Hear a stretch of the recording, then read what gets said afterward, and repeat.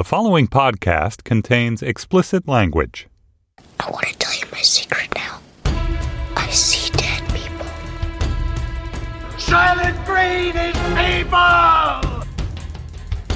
She's my sister and my daughter! Rosebud. What's in the box?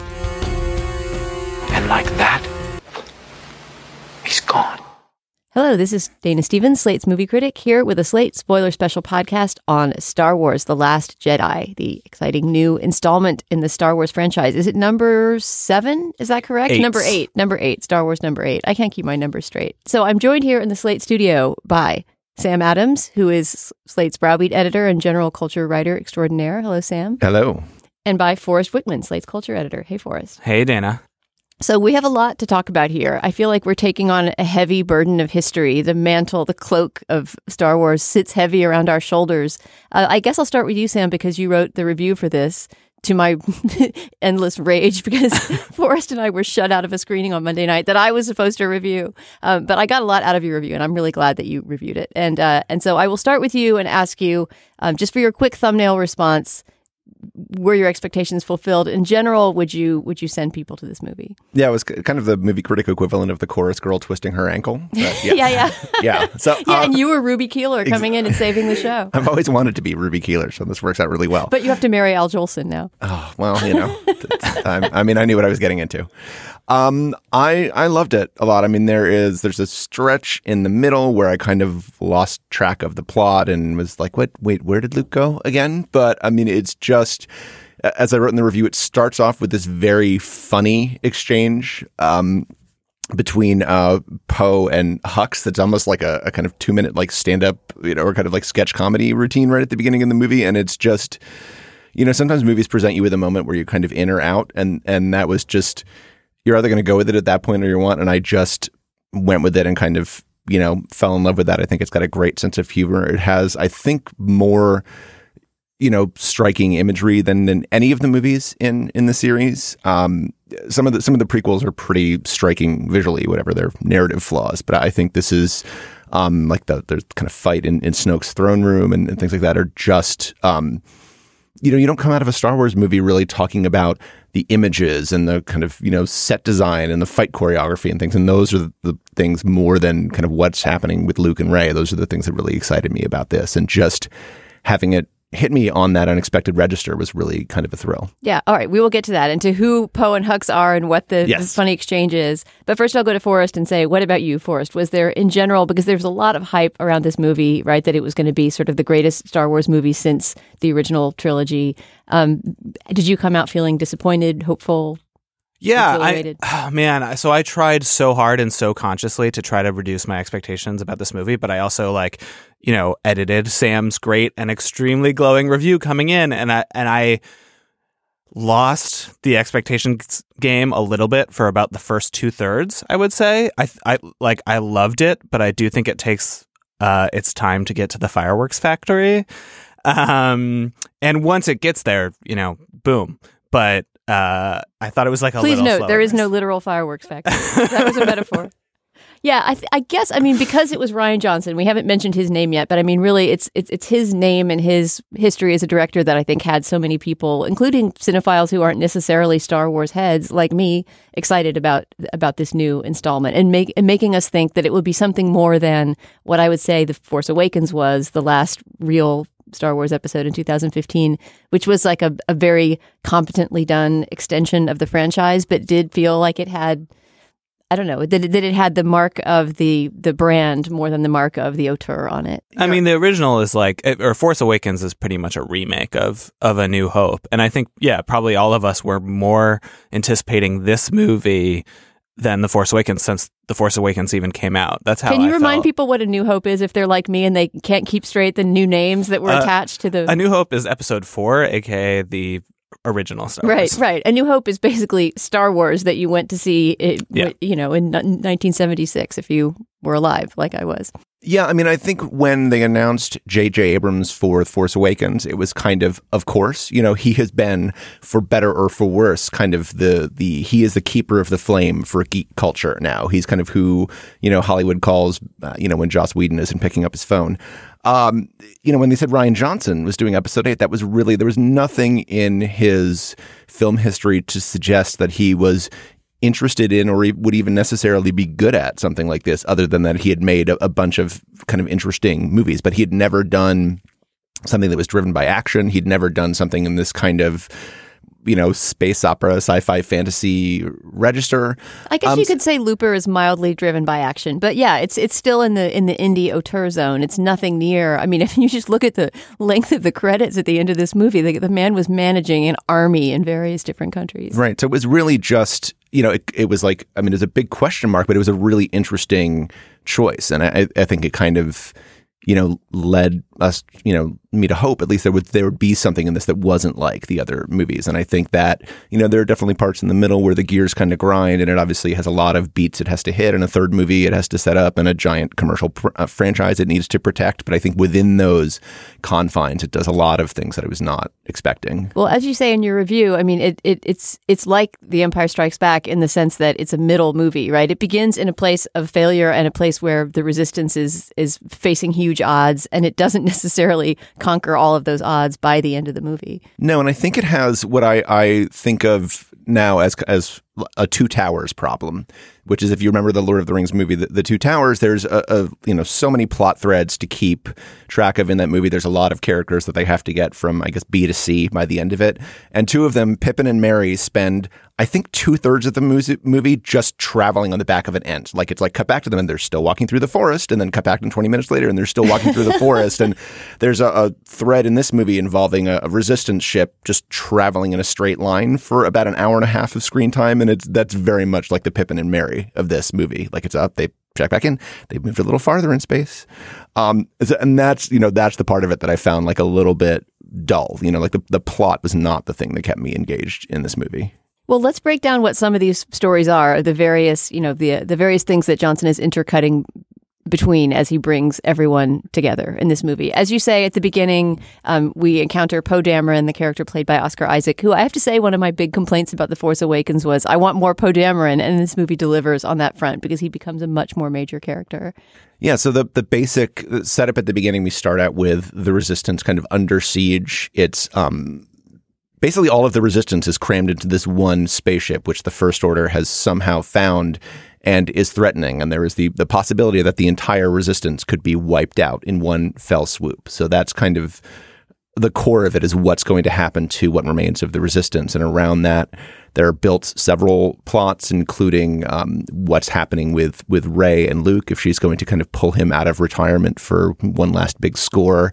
Finn and a new character, Rose, played by Kelly Marie Tran, are sent on what kind of amounts to a fetch quest to go and find some master code breaker so they can, break onto the ship and disable their hyperspace tracking or something. But it all kind of revolves around this idea of whether the Resistance is going to survive and whether there will in fact be a new hope. And let's talk also about, let's just remind everyone who the bad guys are at this point, because I had sort of forgotten who was in the throne of evil.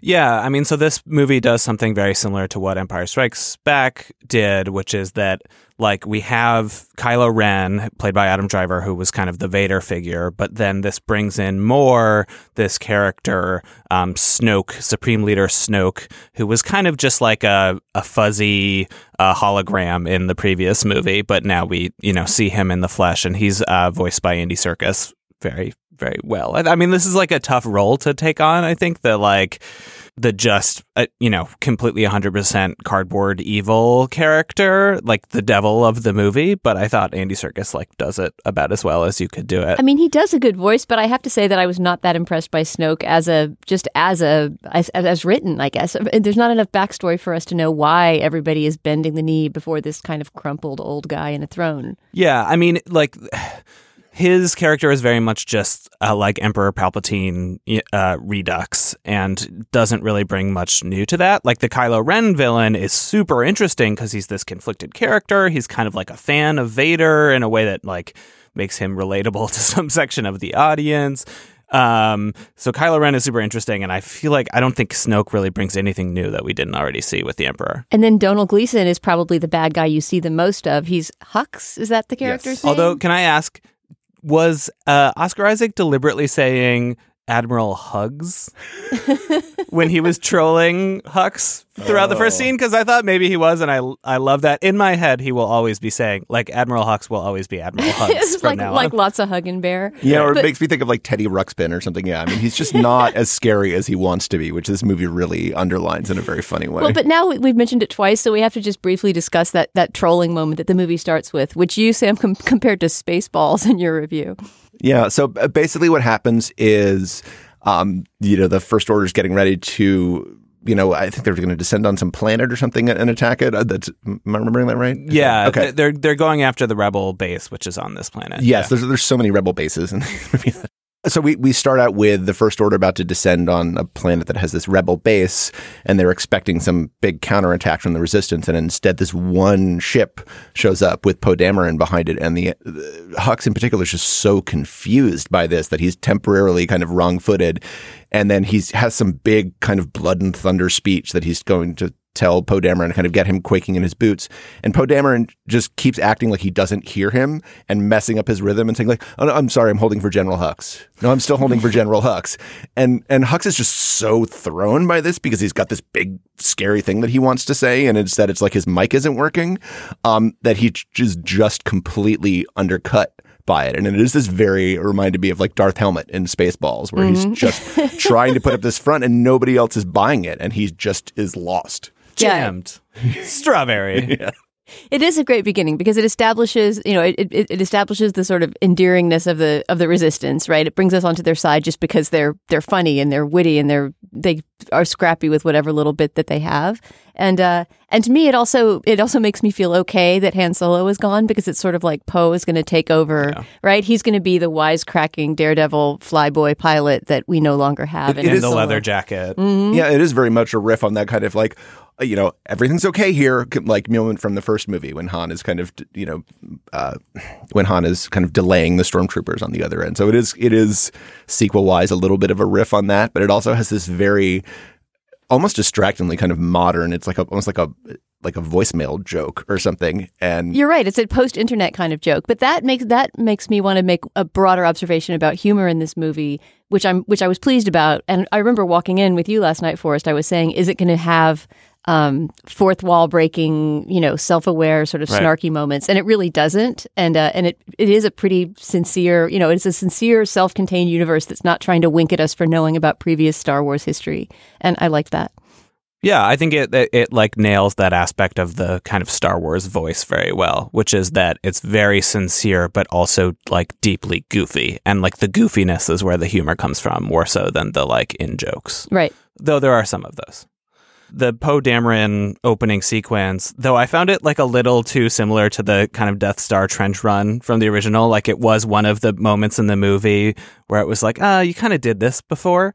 But it does set up his character arc in addition to kind of introducing this swaggering guy. It also sets up like maybe he's a little too reckless. And then the movie, I think, does a very good job of spending the rest of the runtime nailing down this theme of it's more important to, I forget exactly how Rose frames it, but it's something like it's more important to save what you love than to destroy what you hate or something. And this is kind of the first example of that, right? Like Poe Dameron puts all of his comrades in danger by like going after this extra guard tower.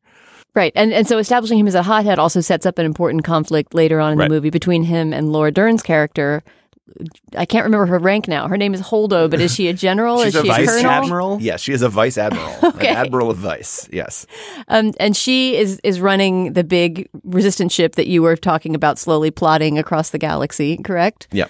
And so later on, there's going to be a confrontation, almost a Kirk Spock style confrontation between Poe Dameron and her about whether to use more hot-headed methods or to sort of hold back and be more strategic. Right, and that conflict starts with Leia. So Leia, Vice Admiral Holdo, and Rose, the Kelly Marie Tran character, are like these three women who had all at some point in the movie tell some hot-headed male character that like they need to cool it. Right. Which is one of the big themes. Yeah, and all three of them are right. I mean, it's in terms of being like a pretty feminist and multicultural movie, I think it nails that without being up on its high horse about it. Yeah, I mean, right down to the extras. We had a really interesting post from our editorial assistant, Marissa Martinelli, after Rogue One about how, Rogue One was the second Star Wars movie in a row that had this great female hero at the center of it. But weirdly, all of the shots in the background, when it was just like the random resistance fighters, it was just like pretty much all white men. And in this movie, it's like a complete switch on that, where whenever they show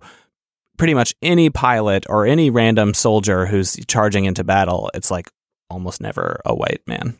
Yeah, there's that classic sequence at the beginning when Poe is doing his raid on the I guess the First Order dreadnought it is, or and there's that classic Star Wars thing where it cuts between all the people in their cockpits, and that sequence in the original Star Wars is just white guy after white guy, then alien, and then white guy.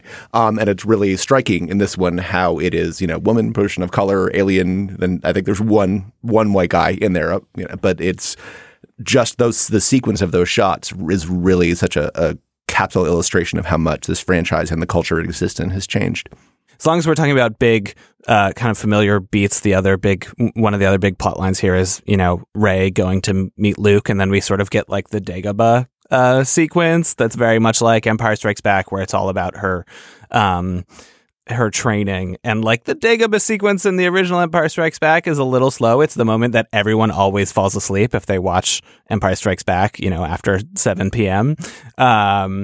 I'm curious what you guys thought of it. I really liked it, but it's like a little slack, I think. Like, I don't know if we really needed the Jedi fishing. Well, actually, that the very fact that Jedi training is not the most exciting thing to watch is sort of referenced in some of those scenes, because there's a moment, isn't there, when Luke says something like, I realize that these Jedi texts aren't exactly page turners. Yeah. No. It's Yoda says it, and he says, page turners, they are not. That's right. Something. How could I not have remembered the reversed syntax? Page turners, they are not. I mean, one of the things that this movie does very well that I like, obviously Luke was a very minor character in The Force Awakens. He shows up in the last scene, literally has no lines, although he still managed to be first billed. Good for Mark Hamill and his agent.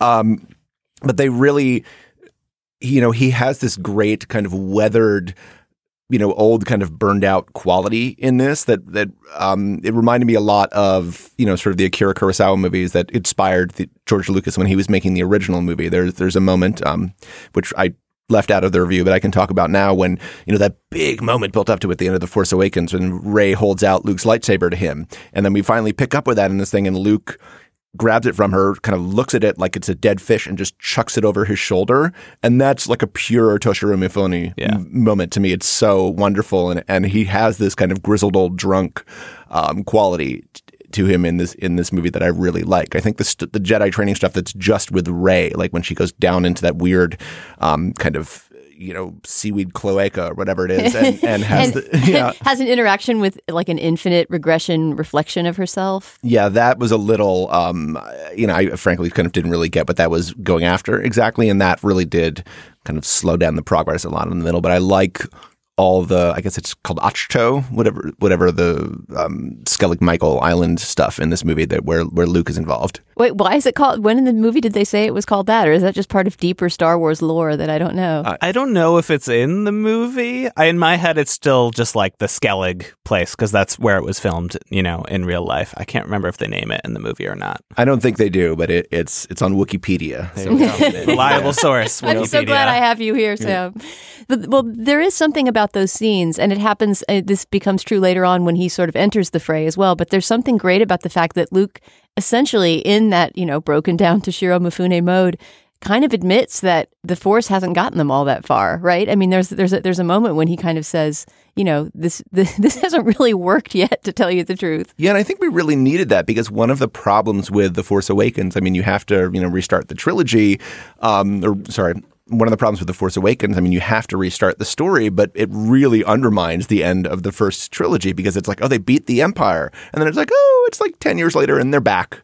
And so it's like, well, they're really not very good at like defeating the Empire. They keep coming back, and it really kind of needed Luke to acknowledge that their track record is not good. Yeah, I mean, kind of especially in this moment in history. I mean, obviously this movie went into preparation before the election, but it made me wonder the script and that kind of insistence on the failure of the resistance and yet the nobility of keeping going really did make me think of our political moment now. It was impossible not to think of it. Is it possible that any of this stuff was scripted after the election? Or yeah, so I had the same exact reaction. I mean, really throughout the movie, from the opening credits where it says the resistance fighters, fighting against the rise of a new tyranny, to like the last shot of the movie is like a total shout out to the resistance.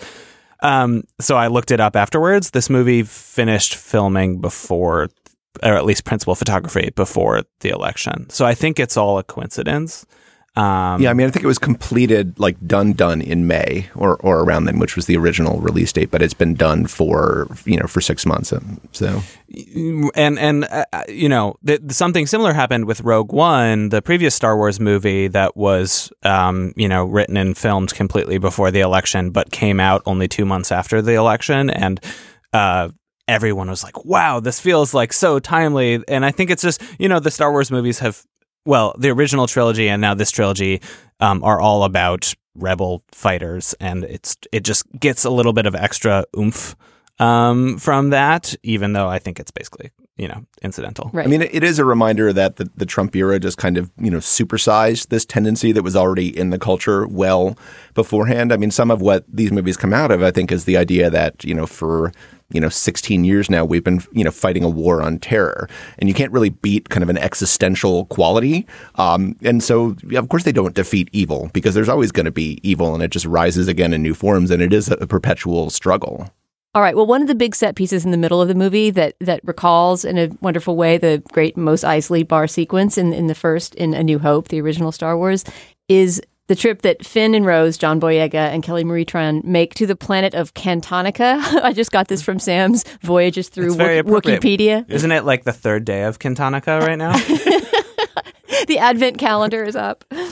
So they visit the city of Cantobite on the planet of Cantonica, which is apparently some sort of intergalactic gambling center. It's like a casino planet. And do you want to take that away for us? Yeah, I mean, there's a few things to talk about here. I think the first one is, what does this do for the plot? They're supposed to be recruiting a master codebreaker so that they can break into the Star Destroyer and then disable its trackers so that they can jump to light speed without being tracked through the jump to light speed, which ends up just being a total like loose end and red herring, right? In a kind of interesting way, but I feel like this is an example of the slackness in the middle of the movie. We don't get quite why they're there, but it doesn't really matter. Well, we understand why we're there. It just they fail. And then it ends up being irrelevant, right? But what is that little golden dice thing? Is that the code breaker? That thing that people are carrying around that looks like 2 pieces of gold dice? I can recommend you to a post on the Slate site right now, which is an explainer of what the space dice are, which is they're Han Solo's dice. I don't think that totally lands either. I mean, clearly it didn't land for you, but essentially the idea is that Han Solo had 2 dice hanging like kind of from his rear view mirror in the cockpit of the Millennium Falcon, and but they're pretty much invisible in all of the previous movies and might not even be there in some of the movies, and so it's basically just this symbol of the legacy of Han Solo, and that's a nice thought, but I feel like maybe they could have come up with a better image than these space dice that no one had ever thought about in their lives before. Right. They should have been fuzzy dice, then we would know they were hanging from his rearview mirror. Yeah. I mean, I do like when they, the idea is they're searching for this master codebreaker there. When they get there, he'll have some, flower in his lapel. And there's one shot of him, and he's kind of elegantly made up man who I didn't even recognize Justin Theroux, but apparently it's Justin Theroux. With I didn't either. Yeah, I had to read the credits. But yeah, so with his flower in his lapel, and then they just can't get to him, and then they find, not a master codebreaker, but not the master codebreaker, but a master codebreaker played by Benicio del Toro. And there's some great kind of fun unmyth making moments in the movie that are sort of a little paralleled to like the marketplace fight in Raiders of the Lost Ark, where Harrison Ford just shoots the swordsman instead of fighting him, and it's a little bit like that. Like, yeah, there's the Master Codebreaker, but we can't get to him, so let's just find some other guy. Yeah, and the fact that the person that they pick up is a mercenary, right? Benicio del Toro plays someone who will sell information or assistance to whichever side needs it, and that brings in something that you don't often see in the Star Wars universe, which is somebody who's neither on the side of good or evil, but who is sort of a merchant in between. Yeah, I mean, that's the best part about this sequence is not only how it introduces nuance, like the idea that there are these war profiteers who kind of fight for neither side in particular, or sell their weapons to neither side in particular, but also just like a class consciousness. Like, I'm pretty sure this is the first Star Wars movie, as far as I can remember, that really has a class consciousness.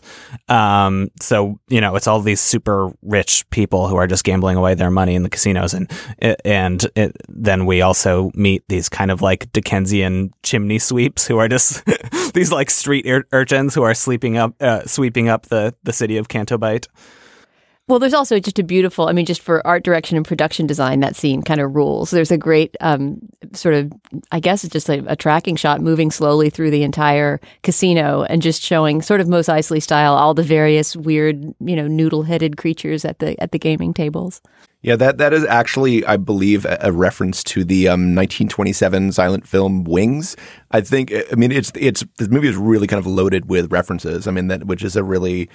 You mean because there's a camera that moves through a casino in a similar way? There's a very kind of famous similar shot from that. And it's interesting that it's not only because all the, Star Wars movies are referencing, but that it's kind of taking its cues from things kind of outside of geek culture, which is not something that's necessarily been common in a lot of the other movies. Yeah, that was the first Academy Award Best Picture, right? Wings in 1927. Yep. Clara Bow. Gary Cooper, his like star-making moment. I don't think I've ever seen Wings. Have you guys seen it? I've just seen that shot primarily in GIF form. Oh, I need to see Wings now. You can't see the reference 80 years later or whatever without seeing the movie.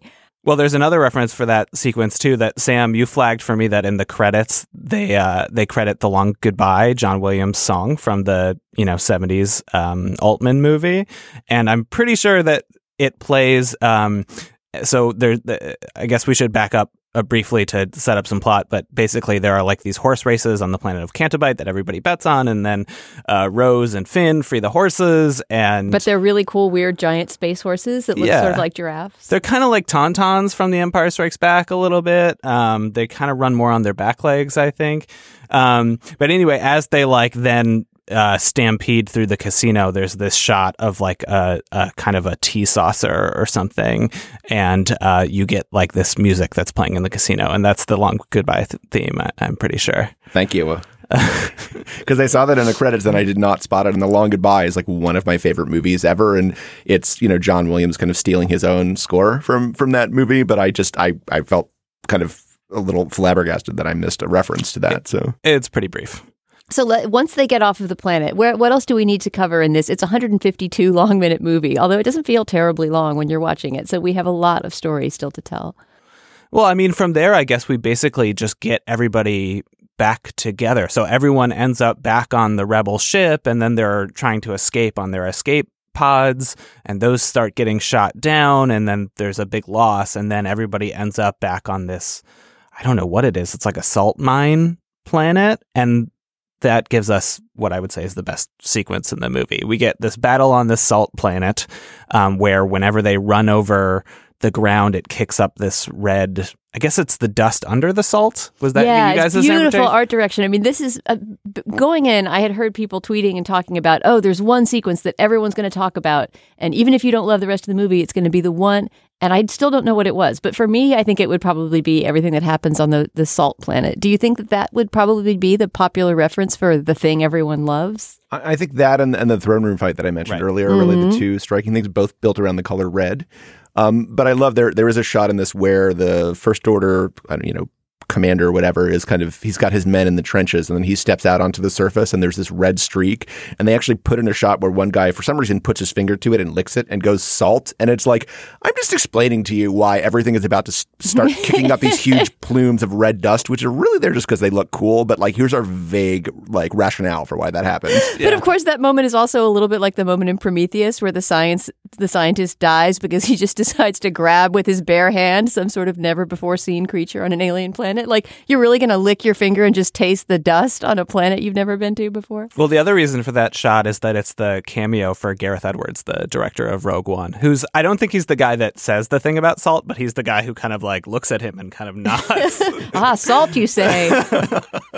But yeah, that planet does look spectacular. And in those scenes, there's several big fight scenes involving various technologies on this blood red salt planet. And that's where I really saw the Kurosawa references that you talk about in your review.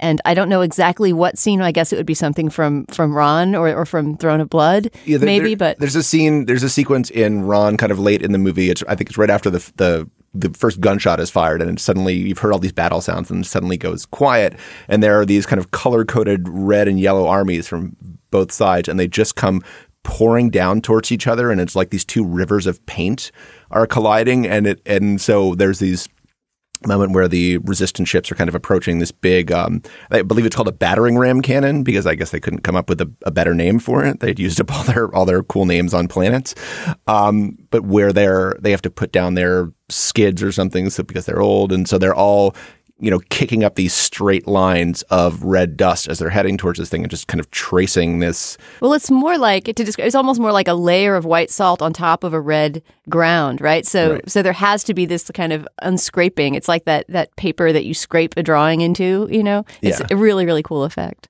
So we've talked about that as like the one great battle sequence in this movie, and then there's the great the great lightsaber confrontation that's in the throne room that we keep kind of teasing and never getting to, which we have to talk about. We do have to talk about. I feel much less strongly about that than the blood red throne. Like, I have to say that I've sort of felt, maybe it's because I just don't care about Snoke that much. I really don't quite understand. It's not like Darth Vader where you understand the evil that he's been invested with, or sort of what his cult of personality is about, or something like that. He just seemed like a sitting duck waiting to be slaughtered. But go ahead and tell me why the throne room scene is great. Well, I will say I did hear you, Dana, at the exact moment that the blue lightsaber ignites and goes, impales Snoke. I kind of heard you like, yeah, or something. Oh, yeah. The way he dies is very satisfying and sort of comic. There's something, in fact, it may be a reference to it seems to me like a reference to some martial arts movie that I probably don't know, but the way that he's sort of severed in half on the throne and half of him falls off the throne very neatly. And then much later when Hux or somebody, not some other evil person, goes in to investigate, the second half of him falls off the throne. I mean, to quote Walk Hard, it is one of the worst cases of being cut in half I've ever seen. But other than the satisfyingly comic slicing of Snoke, what was it that made that scene so special? I mean, I think there's like a number of great twists in it. A, there's a number of great twists in it, and B, it has some pretty good fight choreography and looks cool. But I'm curious to hear Sam on this, because it seems like maybe it's your favorite sequence in the movie. Yeah, I mean, in a word, red. Mm-hmm. It's just this incredible kind of, whatever scarlet on garnet palette to it or something. You've got this kind of blood red throne room with these red First Order guards in the back. And it's just like astonishing to look at in a way that these movies so rarely are. And then there's a bit after the end, after the fighting has concluded and in, grand Star Wars tradition, they've completely wrecked the room around them as well. And Kylo Ren is kind of making his pitch to Rey to kind of join him, basically like Vader does at the end of Empire, just saying, join me, like we can rule the galaxy together. And there's this kind of, flaming debris raining down in the background behind him. And it's like just those visuals were so startling to me. And I do think they find, every one of the guards has their own little separate weapon and their own kind of interesting way of fighting. And that, that's really kind of interesting and involving to me. But, so much of it is just the look of it. And I'm just sitting there watching a Star Wars movie going, wow, this looks amazing. Yeah, it does have beautiful visual imagination, that scene. But we can't talk about that scene without talking about Kylo Ren's moral flip-flopping, his incredible waffling in between good and evil throughout this movie. And maybe part of why that scene was less than dramatically compelling to me is that we just watched him supposedly kind of be won over to the good side, or at least to open up some avenue of trust toward Rey, right, in the previous scene. And then suddenly we don't know, is he flip-flopping because he just likes evil again, or was he faking it the whole time? Well, so, I mean, there are just a number of twists in this scene, and I think, yes, initially you think he's flip-flopped, as you put it, and then after he gives this pitch to Rey, you realize, oh, he seems to have had this other plan all along. To just usurp the throne from Snoke. Right, which is, he just wanted to kill off his master so he could take control himself. I think he's a complicated character. I suspect that to some extent both of those things were going on in him at the same time, but I don't think that they're entirely contradictory. I don't think it was like a flip-flop one way and then a flip-flop back. I think he maybe didn't want to kill Rey, A, and B, does have this total thirst for raw power is the phrase that keeps being repeated in this movie. And so both of those things lead him to kill Snoke, and then try to recruit Rey. And we have to talk about the nature of him and Rey's relationship now, which is the biggest spoiler in the movie is who are Rey's parents? Like, is Rey Kylo Ren / Ben Solo's like twin or sister? And Sam, you said something earlier that makes me think that you might have had a slightly different interpretation of this. Mm-hmm. But, Kylo Ren says, Rey, search your feelings. And just as it's the same as in Empire Strikes Back, where Darth Vader is trying to get Luke to join him to rule the galaxy and then reveals who Luke's father is, Kylo is kind of trying to use this revelation to recruit her. And then she says, my parents were nobody. And then he seemingly reveals that like they were they like retrieved and sold trash and sold her away or something. Basically, yeah. I mean, it just sounds like they were losers. Doesn't he even imply that they sold her for, I don't know, because of some addiction? Right? Yeah. Right. Yeah. So, I mean, and within the Star Wars universe, that's a pretty incredible revelation, because when you find out who your parents are in the Star Wars universe, they better be some, noble galaxy-changing figure. Like, that actually gives her this great, to me, even more sort of nobility, because she's risen from nothing to be a fighter for good. Yeah. And I mean, and there's also this question of like, can you have the Force if your parents weren't like part of the line of people that have the Force, which in the prequels, it's like there's actually these things in your blood called midichlorians that explain it. And the movies have been really trying to get away from that. I mean, Sam, did you take that's Kylo so creepy. Ren? I never got that because I haven't seen all three of those bad I mean, it's like movies. One of the most notorious details about the prequels. Ooh, that's really creepy.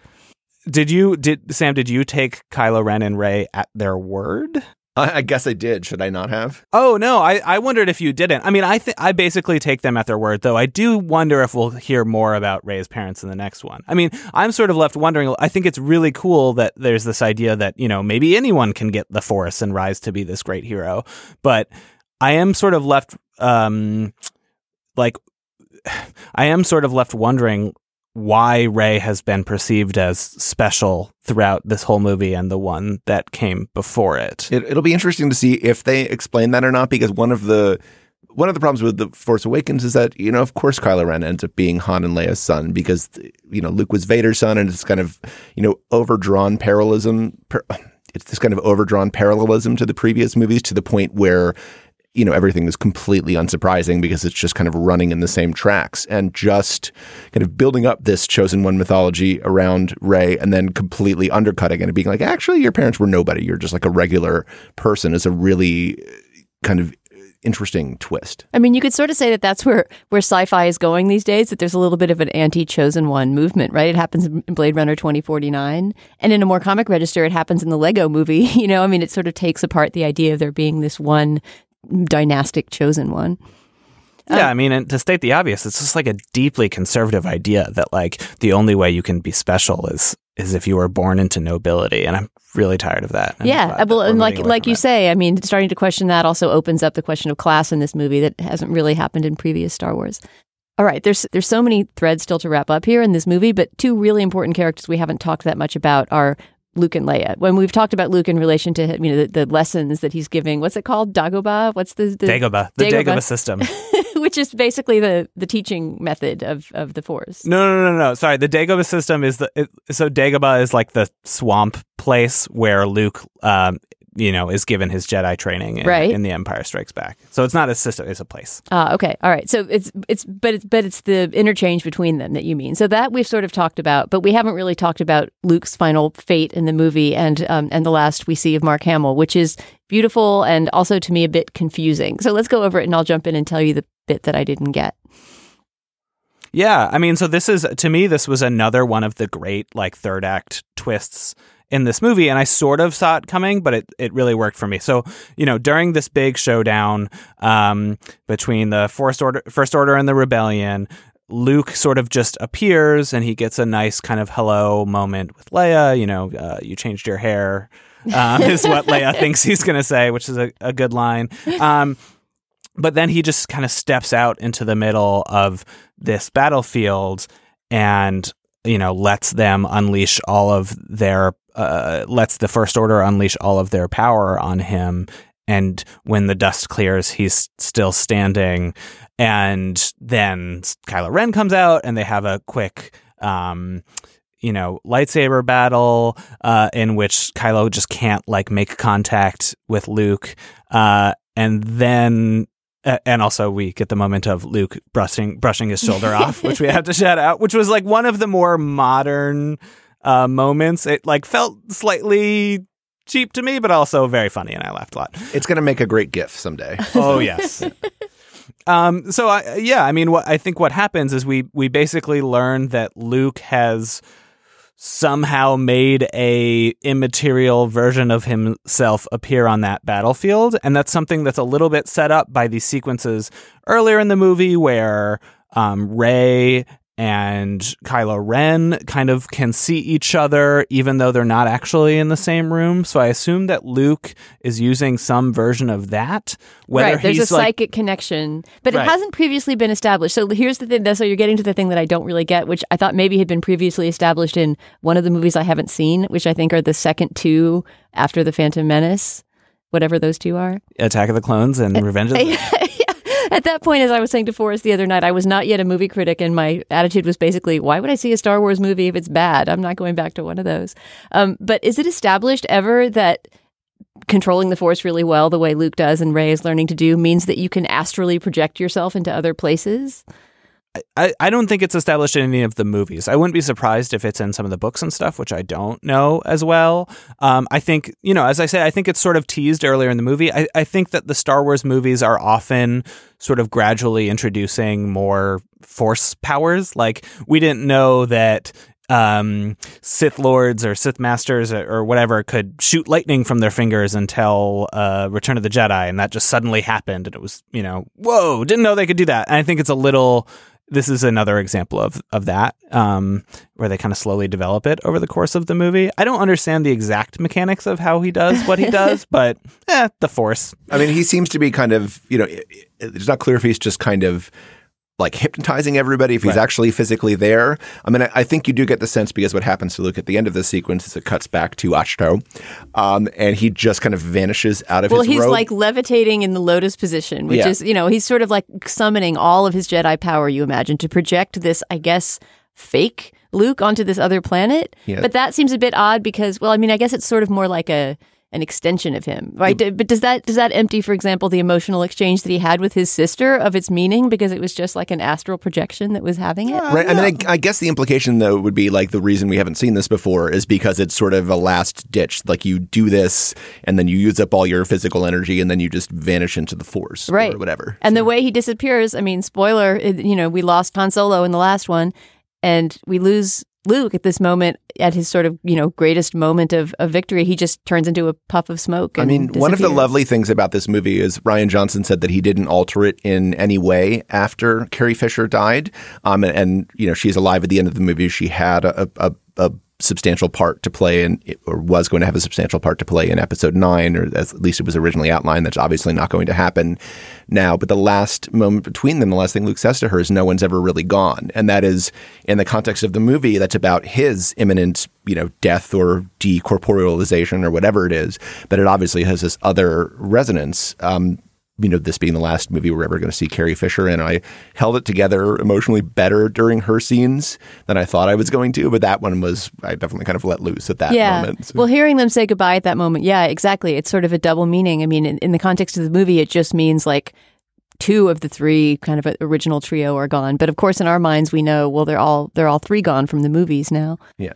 And I think there's still a chance we'll see Luke as a Force ghost or something in episode 9, especially now that they're not going to have Leia. So. I mean, but I have to say that scene, that goodbye, was very sad, and him disappearing in the puff was great. But not having had it established that this astral projection thing can happen, I didn't quite feel the energy that the crowd seemed to express at that moment, that you realize that he wasn't really there on the blood red planet. I was just scratching my head. Yeah, I think you could even trace it back as far as like the Jedi mind tricks in the first movie. Like in the first movie, we have the famous, these are not the droids you're looking for, which is when we learned that Jedis can mess with people's minds. And it kind of builds from there through this weird thing where Snoke makes, we haven't even really talked about this, where Snoke makes Kylo Ren and Rey see each other and kind of feel like they're in the same place even though they're not, and then it builds even further in this final scene. But I mean, it's true, it was slightly confusing to me in a way that maybe it could have been set up better in a way that would have made the twist hit even harder with more people, but like it worked for me. I could just throw in one thing about the psychic communications between Rey and Kylo Ren, is that everybody loved and laughed at the scene where they enter into psychic communication just at a moment when Adam Driver happens to be shirtless and looking really buff. Which we have to say, somebody in the theater that Dana and I were in, somebody in the back just went, a woman just went, "Whoa." And then everyone laughed because it like expressed exactly what everybody was thinking. That was the one thing that I wanted to find, that I guess in Porgs, where but I wanted to find a place for that in the review because I felt like that deserved mentioning, and it just I couldn't like build an entire paragraph around it, but I do think that is worth mentioning for a number of reasons. Well, and it's interesting to think about in retrospect. I mean, I think at the time the movie really wants you to think that Rey and Kylo Ren are brother and sister, and so she's like, "Ew, put a shirt on," because it's like, I don't want to see stupid sexy brother, and then by the end of the movie you realize that maybe the reason for this connection, well, we know that Snoke has been kind of manipulating them to make it happen, but like maybe there's an erotic charge between them, and that's part of what the connection is. And so now there's this sort of love triangle, I think, in a weird way between Rey and Finn, which we had in the first one, and Kylo Ren, with whom she shares a mysterious connection that doesn't seem to be familial and does seem to be erotic. And that's interesting to me and new for the Star Wars movies. Right. Yeah, there's not a lot of romance. There's also a tiny little bit of a suggestion that Rose has a crush on Finn, right? Yeah. Because when he saves her life, she gives him a kiss on the lips. But yeah, in general, no, but there's not any romantic subplot in this movie. All right, something that we just mentioned in passing that we haven't gotten to yet at all, and that you didn't get to mention in your review, you said, Sam, is porgs and cuteness and the state of creatures in the Star Wars universe. Do you want to address what is a porg? A porg is what have they been compared to? It's sort of like a hamster puffin type hybrid that lives on this rock that Luke is in, and then one of them basically hops aboard the Millennium Falcon and becomes sort of like Chewbacca's main scene partner in the movie, which is quite a strange development. And he's never, the porg, as far as I can tell, is never given a name, or we don't quite know how they communicate. He just makes little squawking sounds and looks adorable. Do you find them to just be sort of cute furniture, or is there any future for them as characters the way that Chewbacca has become a character? Well, to me, the exact nature of the relationship is that like the porg is Chewbacca's Chewbacca, right? Like Chewbacca was Han's Chewbacca, like the person who sat in the co-pilot's seat and made noises that like could be understood mysteriously between them, but didn't seem to be words. And now Chewbacca has a Chewbacca of his own in the form of a porg. But the porg is not particularly cool-headed. Like whenever the ship gets into trouble and is kind of, experiencing turbulence, the porg is basically plastered to the window freaking out. Right. Yeah, I was worried. I think a lot of people were torn between thinking they were super cute and worried that they might be cloying. And to me, that instantly, any fear I had that they would be cloying actually instantly went away when I saw them flying on the cliffs, because I instantly just realized, oh, they're the puffins of this planet, and puffins are exactly like that. Have you guys ever met puffins? I've seen them in aquariums. Yeah, well, I mean, in real life, they will just stand like feet from you. They're way too trusting, and that makes them very easy to catch. And so, Icelanders, for example, have eaten them for a long time, and they have to stop catching them. Anyway, the porgs are exactly like puffins in real life. It's like not exaggerated in the least. I guess their eyes are bigger, but that instantly kind of sold it for me. Space puffins. Yeah, And we have the crystal foxes on the mining planet. Oh yeah, those are good creatures. As well, who are really pretty beautiful. They're like something out of like the Never-Ending Story or something. Right. They sort of look as if ice has frozen on all of their fur, but it's there all the time. And they're of course digitally rendered, but they're really beautiful, and they seem to belong on that blood red planet. I hope some more stuff happens on that blood red planet in the future, because it's got a really cool geology.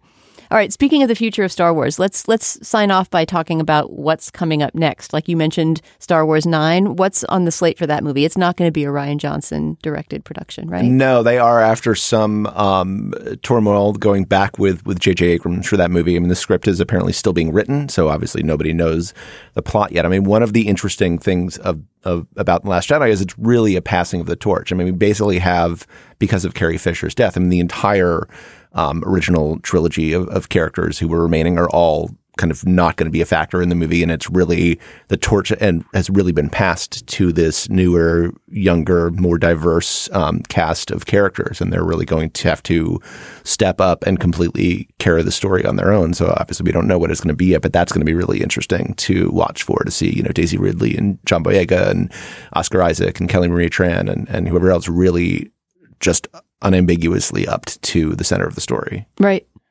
Yeah, and then we're also getting this whole trilogy of movies from Rian Johnson. He's getting his own trilogy. And now, at the risk of getting my expectations up too high again, those are the Star Wars movies that I'm really excited about, because I feel like there could be even more kind of Rian Johnson unleashed, let's break more of the rules of what a Star Wars movie is in that trilogy. I mean, those are, insofar as we know, and this was kind of just announced, so who knows how far, but those are going to be kind of side quills. I mean, they're not going to have the main characters that are going to be kind of, in the contemporary expanding universe parlance. They're going to be kind of set in the Star Wars world, but he's basically going to be starting from scratch other than that. So it's going to be really interesting to see what so he they'll does be with kind that. of analogous to the Rogue One, although not even necessarily using those characters. Right. That's as far as we know. I mean, they don't exist yet, but that's what they're saying now. I'm kind of surprised with the smashing critical success, and I'm sure also popular success, was just open, so we don't know, but I can't imagine this movie won't clean up at the box office. I'm a little bit surprised that he got given this little side quell universe. Why didn't they just hand him number 9? Reportedly they asked and he said no. But he is, he's been an interesting figure because they had this idea. I wrote about this in the review, but Lucasfilm, Kathleen Kennedy had this idea, like, let's bring in like filmmakers with extensive. They had this idea, like, let me try one more time. Kathleen Kennedy and Lucasfilm had this idea, let's bring in filmmakers with distinctive sensibilities, especially for the kind of spin-off movies, and let them do their own thing. And so they brought in, from the Lego movie, Phil Lord and Chris Miller, and they brought in Gareth Edwards to do Rogue One. And in the middle of both of those movies, they decided they didn't really want those distinctive flavors anymore, and fired them or had them heavily reshot by kind of more compliant hands. And Johnson seems to be someone who has managed to, he's done a lot of great work on TV. In addition to film, he did Ozymandias, which is basically the best episode of Breaking Bad ever. He seems to be able to kind of square that circle and express Which episode of Breaking Bad was that? It's kind of the one that feels like the finale, where the last glimpse where he's kind of has the big blowout with Skyler and everything kind of comes to a head. That's the one with the huge shootout at the end where Hank gets shot, I believe. Oh, Jesus Christ. That is an amazing episode. I didn't know it was a Rian Johnson production. Yeah. So it actually kind of makes sense that he's being given his own, kind of pocket universe to play with in here, because he is someone who has been very good at creating his own thing within an established framework. And it's obviously very limiting when you have, I mean, there's so much more pressure on like, how are we going to wrap up these stories and like finishing the trilogy? And I can see why he might not want to do that 2 movies in a row, but it'll be interesting to see how he kind of, invents within it. Yeah, I have to say this is the most excited I've been about the Star Wars universe probably ever, including when I was 11 and saw the very first one. Whoa. Wouldn't go that far. Not to say these movies are better, but I think I'm ready for it now. I clearly remember seeing that very first Star Wars in the summer, when everyone was so excited about it and thinking like, yeah, it's kind of for kids. For kids, that's really what I thought, even at age 11. Sure. Before we go, I want to tell you about another podcast on the Panoply Network. It is Slate's Culture Gabfest. And this is a bit awkward because this is, of course, my show that I've appeared on every week for the past 10 years. But if you happen to be one of those people who for some reason listens to the spoiler special and doesn't already know about the Slate Culture Gabfest, it's 3, 2, 1. And doesn't know about the Slate Culture Gabfest, it's a weekly discussion of 3 cultural topics of the week with me, the Slate, I don't know what you'd call him, critic at large, Stephen Metcalf, and our editor-in-chief, Julia Turner. We all meet to talk about the latest films, television, podcasts, memes, articles, cultural phenomena, whatever comes across our desks that week. For example, on our last episode, we talked about the movie I, Tonya, about the TV show The Marvelous Mrs. Maisel, and the New Yorker short story that went viral over the weekend, Cat Person. I don't want to talk up my show too much, so will you guys give a little plug? Why should people listen to the Slate Culture Gabfest? I mean, one of the things I really like about the Gabfest is I feel like you guys do a great balance of kind of talking about the things that I'm already thinking about and interested in hearing about, and then talking about things that I completely didn't know were out there and have never heard of. And I think that's, especially for someone as, forcibly plugged into the culture stream as I am. I mean, that's a really great balance. I mean, I kind of get to feel like I'm in conversation with you guys and also just straight up learn stuff. Oh, good. That makes me feel like we're doing something right with our topic choice, because every week it's a scramble, like that balance between the big stuff and the small stuff. Yeah, I mean, I'm happy to embarrass you here, Dana, because I've been listening to the Culture Gabfest for 10 years. And in fact, it's in many ways the reason I am at Slate, because I loved the Culture Gabfest. I mean, I was a Slate reader as well, but I applied to be the intern with the Culture Gabfest because it was my favorite podcast. And you were our first intern. You took us from scrambling desperately and not even realizing we needed an intern to giving us structure and sense. I tried, but this is not about embarrassing me, Dana. It's about embarrassing you. So yeah, I mean, it's great. It's like the spoiler special, but there's a bigger variety, and also there's more kind of talking about the bigger picture surrounding a topic. It's less looking things up on Wikipedia and more like making grand socio-cultural and historical readings about each of those things. Well, we try. It's fun. We have a good conversation every week, and we've been doing it. It's coming on 10 years now. Next Earth Day, because I remember our very first show was on the week of Earth Day, will be our 10-year anniversary. So if you don't already listen to the Slate Culture Gabfest, please give us a listen next time you can. It is, of course, on your Slate feed or anywhere you get your podcasts. All right, guys, thanks so much. And definitely the next time there's any sort of iteration of Star Wars-ness, I want you both in, along with Wikipedia open on Sam's computer to help me wade through it. So I hope you'll come in and talk again then. Thank you. Can't wait. Thanks, Dana.